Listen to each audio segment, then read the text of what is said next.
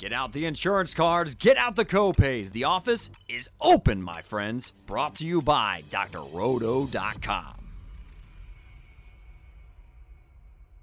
Hello and welcome to Draft for Upside 2021. So we're excited to announce that we're now part of the Dr. Roto network.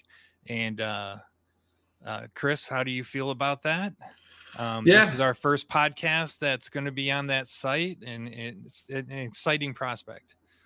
Yeah, I mean, it's been a long time since we did a Draft for Upside, at least a football edition. I know that in some regard, the golf has continued with, Danger, yourself, Adam White, and, Mix and Mash. And, hey, I've even found myself on a handful of those. But, it's football season. This is where it all started for us. And, I think it's the most exciting, and it's definitely where we're the most consistent, at least in putting out content.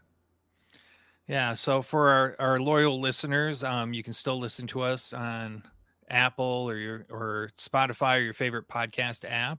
We'll also be posting our podcast to drroto.com. Go check it out. There's a lot of great free content there, and there's also a nice premium site with all the advanced tools that you need for lineup construction, DFS, and everything. We have a great slate of experts. We're going to continue on Draft for Upside. We're going to do several podcasts. We're going to do a Thursday night showdown, and we're going to do a weekly preview starting with week 2. So let's roll into it, Chris. Let's do the Thursday night showdown. Week 1, we are talking about Dallas at the defending champion Tampa Bay Buccaneers. What is your first thoughts about the game? Yeah, I think the general consensus, and you can look at the betting lines and you can look at, the industry sentiment, is that Tampa Bay should easily handle Dallas in this game. There's a couple of reasons. First of all, they're the defending champions. Second of all, they're returning all of their pieces and starters on offense and defense. And those were both formidable units, as you would expect from a championship team. On the other side of the ball, you have a Dallas team that has a lot of question marks on their defense. It was pretty bad last year. I mean, like historically bad it's in some cases. And now you've got Dak Prescott returning from a gruesome injury. Didn't see any action in the preseason. In fact, most of the starters on Dallas's side didn't see any action in the preseason. So, you're coming into this game against a defense that has a ton of familiarity with not just the system, but each other. And you're trying to kind of pick up where you left off, which, back going to last year, week 5, was not necessarily the best of states for Dallas, and it really didn't get any better. So, yeah, I mean, with that, I think the consensus is that you want to stack your lineup as full of Tampa Bay players as possible, because if they win this game by 2 or 3 touchdowns, which is a pretty real possibility, you're going to want to have those pieces. You're going to want to score or have the people that score touchdowns. And we'll talk about who those players might be, because it's a little bit more difficult with Tampa Bay than it is other teams. But on the other side of things, if that's the case, who do you think is going to be in mop-up duty for Dallas? Where do you think that the targets are going to go at the beginning of the game, and where do you think they're going to go, at the end of the game, where it's probably going to be something that's easier for them to pick up receptions, catches, yardage, everything that scores fantasy points as the defense lets off if they're in a big lead, and, the pivots from that. So, with that in mind, who are your primary targets on this Tampa Bay team, or who are you looking to put in that captain slot? Yeah, so I was going through this, and I think there's lots of options there. And kind of looking around the net, a lot of people are trying to squeeze Brady in there. It feels like he's guaranteed 2 touchdowns. He threw 2 touchdowns in 15 of 17 games last year. Dallas's defense is pretty weak. It seems like a good fit, but of course he's top dog, top salary, 16.8. So it's going to be a little harder of a build. The next place I went is kind of like, I'm trying to figure out, is CeeDee Lamb going to increase his snap counts? So he was at about 60% on snap counts last year. Does that increase now that he's had a full off season? He didn't have the COVID shortened season with no practice or anything. And then I'm stepping down.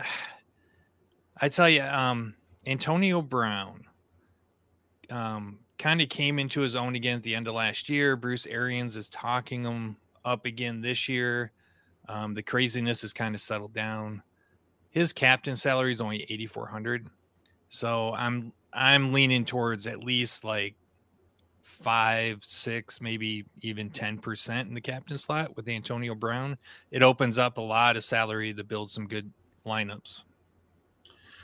Yeah, and I think that those are a couple of the people that I've heard mentioned just in the echo chamber quite a bit. Tom Brady, falls in line with most of the what would be optimal builds for this type of projected game.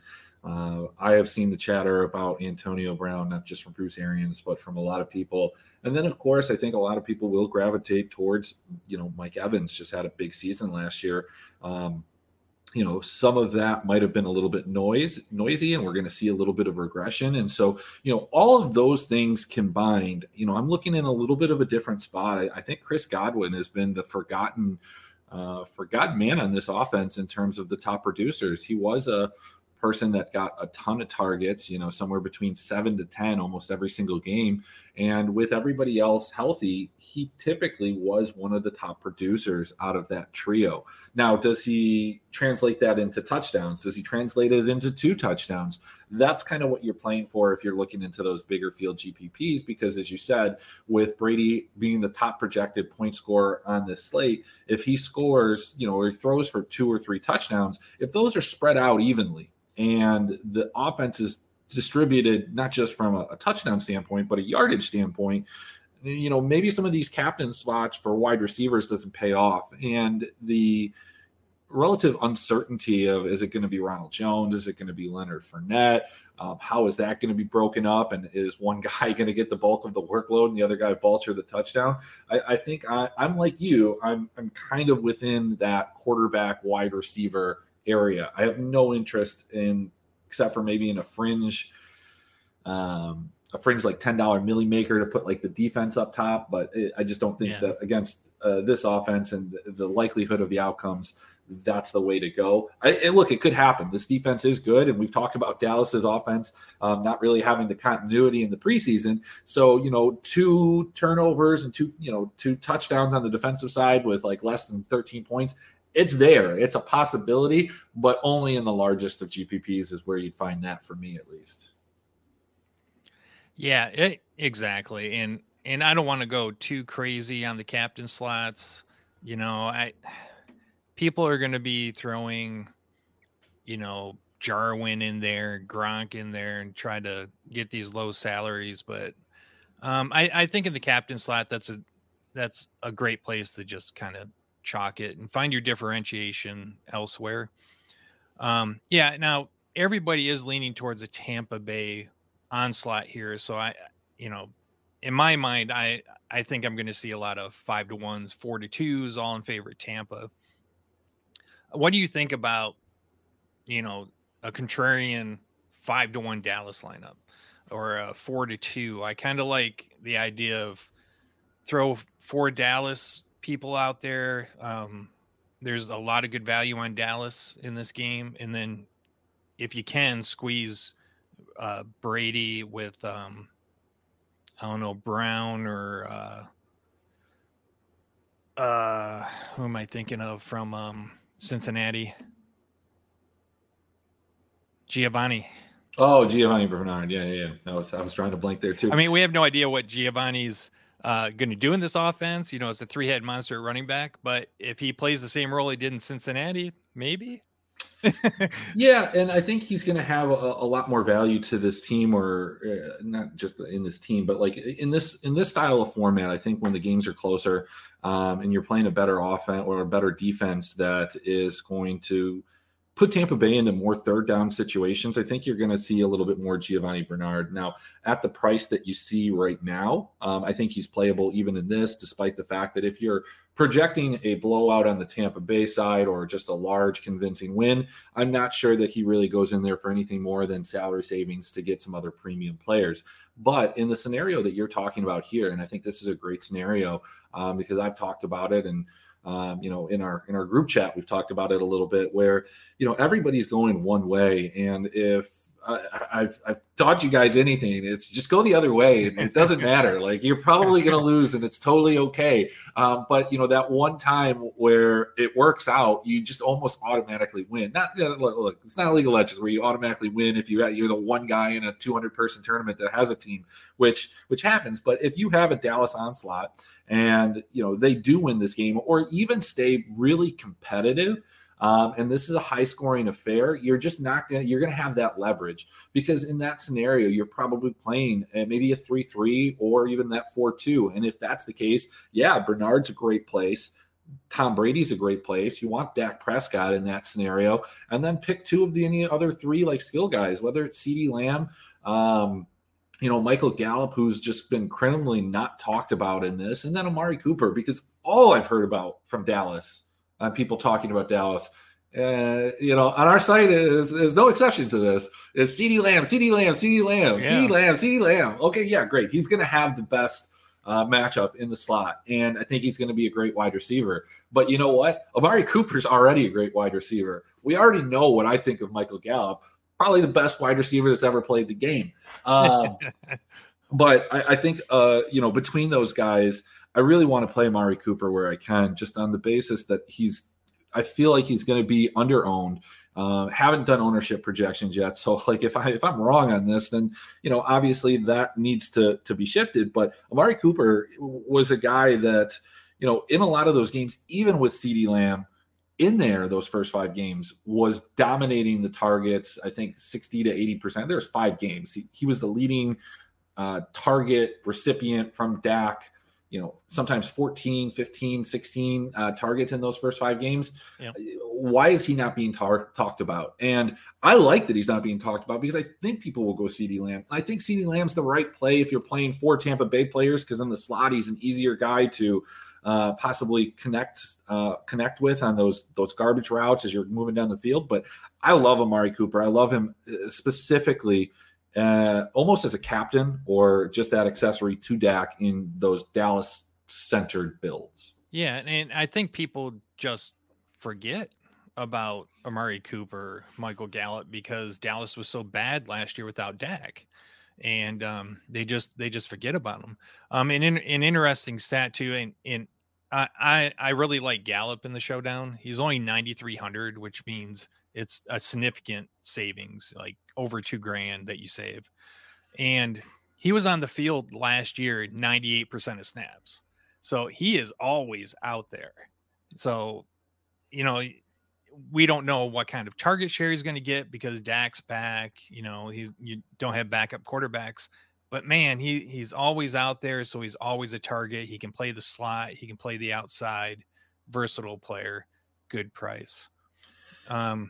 Yeah, and I think that the price is another thing that you have to kind of just take into account when you're looking at some of these things. So, you look at, people are going to look at Mike Evans, but, Chris Godwin's just a little bit less expensive. Amari Cooper and CeeDee Lamb are almost the same price, and that's why I just want to lean towards Amari Cooper probably in most builds. I mean, realistically, Showdown's not my favorite. It's not my favorite way of playing, especially on these island games. Just, the tournament's so big that there's a razor thin margin. A 5-point difference can be 300,000, or it can be 2x your money. Yeah. I love it. I'm taking my blood pumping. I'm taking a different stance. I mean, I'm limiting my exposure in the very large GPP. I'll probably play more Dallas heavy there, but what I am going to play is more of these 200, 300, 500 person tournaments.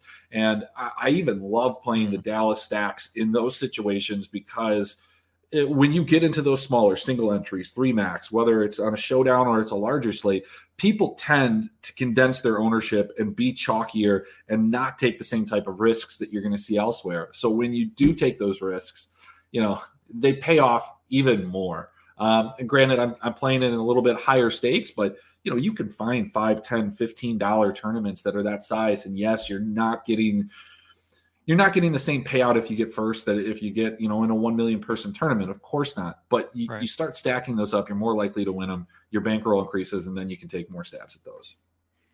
Yeah. And showdowns are tough. I mean, I love them. They're fun. I love trying to guess the lineups, try to guess that one guy nobody's on who's going to score a 70-yard touchdown, right? That's what's going to knock you over the edge. But they're tough, and everybody out there listening should understand that. Ownership is super important in the showdowns. So pay attention to that. You know, if Antonio Brown's going to be a 50% owned captain, I'm not going to play him as much, right? I'm going to go from 10% to 5% and just try to leverage other positions. That's just a little game theory from me. So who are your two favorite plays? Can be from the same team. My two favorite plays. I tell you, I love Giovanni.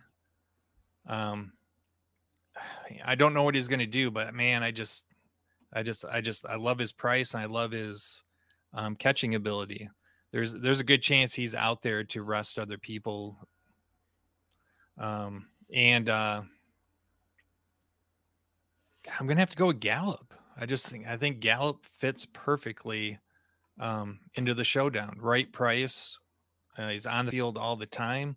If Dak's really back, he's going to see a lot of targets. Yeah, and I think that you went kind of the salary savings, and so that's good because my two favorite plays are going to be a little bit different. If you've been paying attention the last 15 minutes or so, you can probably nail both of these. But they're going to be Amari Cooper and Chris Godwin on the little bit more of an expensive side of things. I think that they're just nice pivots over the guys that kind of sandwich them in the pricing, being Mike Evans and CeeDee Lamb. And I think a lot of people are going to share the same views that you have, and they're going to play a lot of Antonio Brown, who could be a real boomer bust. And I think that getting away from him, scores 2 touchdowns, yeah, you're dead. It happens. But if he doesn't show up like he didn't in a lot of games, you're in a good spot. But that's what makes these two teams specifically in this game kind of hard to project, is that you do have 3 or 4 weapons on both sides that could be the primary, have 2 touchdown upside. This isn't like Buffalo where it's like Josh Allen and Stephon Diggs and that's it. Nobody else is going to score 2 touchdowns and break your lineup. In this, I can see almost everybody scoring those 2 touchdowns. One guy we didn't talk about, and I don't like a lot, and I'm just going to get your opinion on it. I know we're running a little long here, but we didn't talk about Ezekiel Elliott going against a fantastic run defense from last year. How do you feel about that? Do you think he's going to be kind of a safety net for Dak if the pressure gets large? And, he has had a receiving role in this offense the last couple of years. It's a possibility. I'm not really on him this week. 1, the Tampa run defense is really good. And 2, Dallas just lost their best offensive lineman to COVID. So I don't know. I just kind of see it. If Zeke's used, it will be in the passing game. So that is a possibility. But with all the other targets that Dak has, I just kind of faded Zeke this week. Fair enough. I probably, like I said, in limited lineups will run a Zeke captain just because I can see a situation where, the guy gets like 6 catches, only 60 overall yards or something like that between receiving and rushing, but scores 2 touchdowns. They get down there within the 5 and all of a sudden that score, you almost need it though. Yeah. Like you need it at his price. That is the outcome, but you're probably building a lineup at that point that looks like, Ezekiel Elliott. You're probably taking a chance on like maybe a Ronald Jones. You've got Antonio Brown, Michael Gallup, and like a Giovanni Bernard. That's, your lineup is going to look it's going to look similar to like a Tom Brady captain just because of the pricing. And as a result, I think you can get some leverage there. Not crazy about it, just kind of a thought. We needed to talk about Ezekiel Elliott just on the basis that if he scores 2 touchdowns and we didn't talk about him. Yeah, and it's a contrarian play. If you're going to throw 20 lineups in, make sure one of them has that play, because nobody's talking, like you said, nobody's talking about them because of the offensive line and because of Tampa's defensive line. So it's a good contrarian play that if it pans out, you're in great shape. And it's recency bias. Look, there were times last year that Tampa Bay didn't look good, especially in the beginning of the season. Now they came into form. They ended up winning the Super Bowl. That's what we remember. Right. Dallas was bad all season. That's what we remember. Yep. There are plenty of, timelines that we live in where Dallas comes out and crushes this. Now, plenty is a relative term when we're talking about infinite timelines. It's just, do we live, are we living in one right now? Yeah, the NFL multiverse. Yeah, absolutely. So, I mean, that's all I got. Yeah. Okay. So, that's it for this week. Just a quick little breakdown. If you want more detailed breakdown, come on over to drroto.com. There's some great free content over there. Subscribers get access to a private Discord chat, which I will be sitting in for the Thursday night game. And any last thoughts, Chris?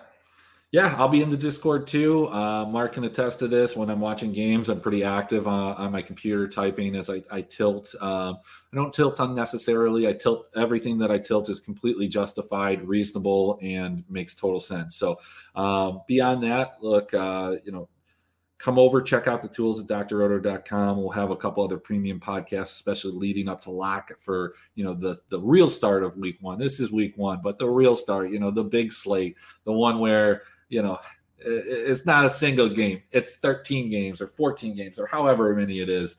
So come join us for that. We'll see you tonight in the Discord. Thanks for stopping by the office. Get your fantasy prescription by subscribing to the channel and checking out drroto.com.